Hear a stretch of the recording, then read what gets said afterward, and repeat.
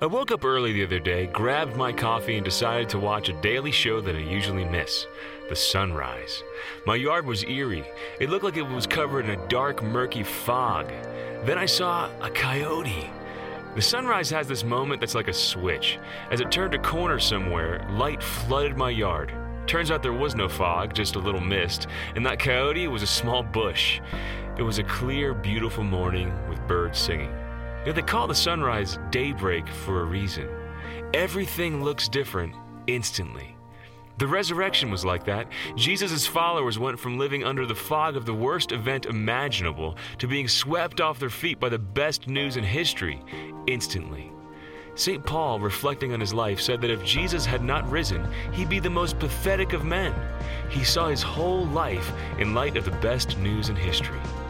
This is Chris Stefanick from RealLifeCatholic.com.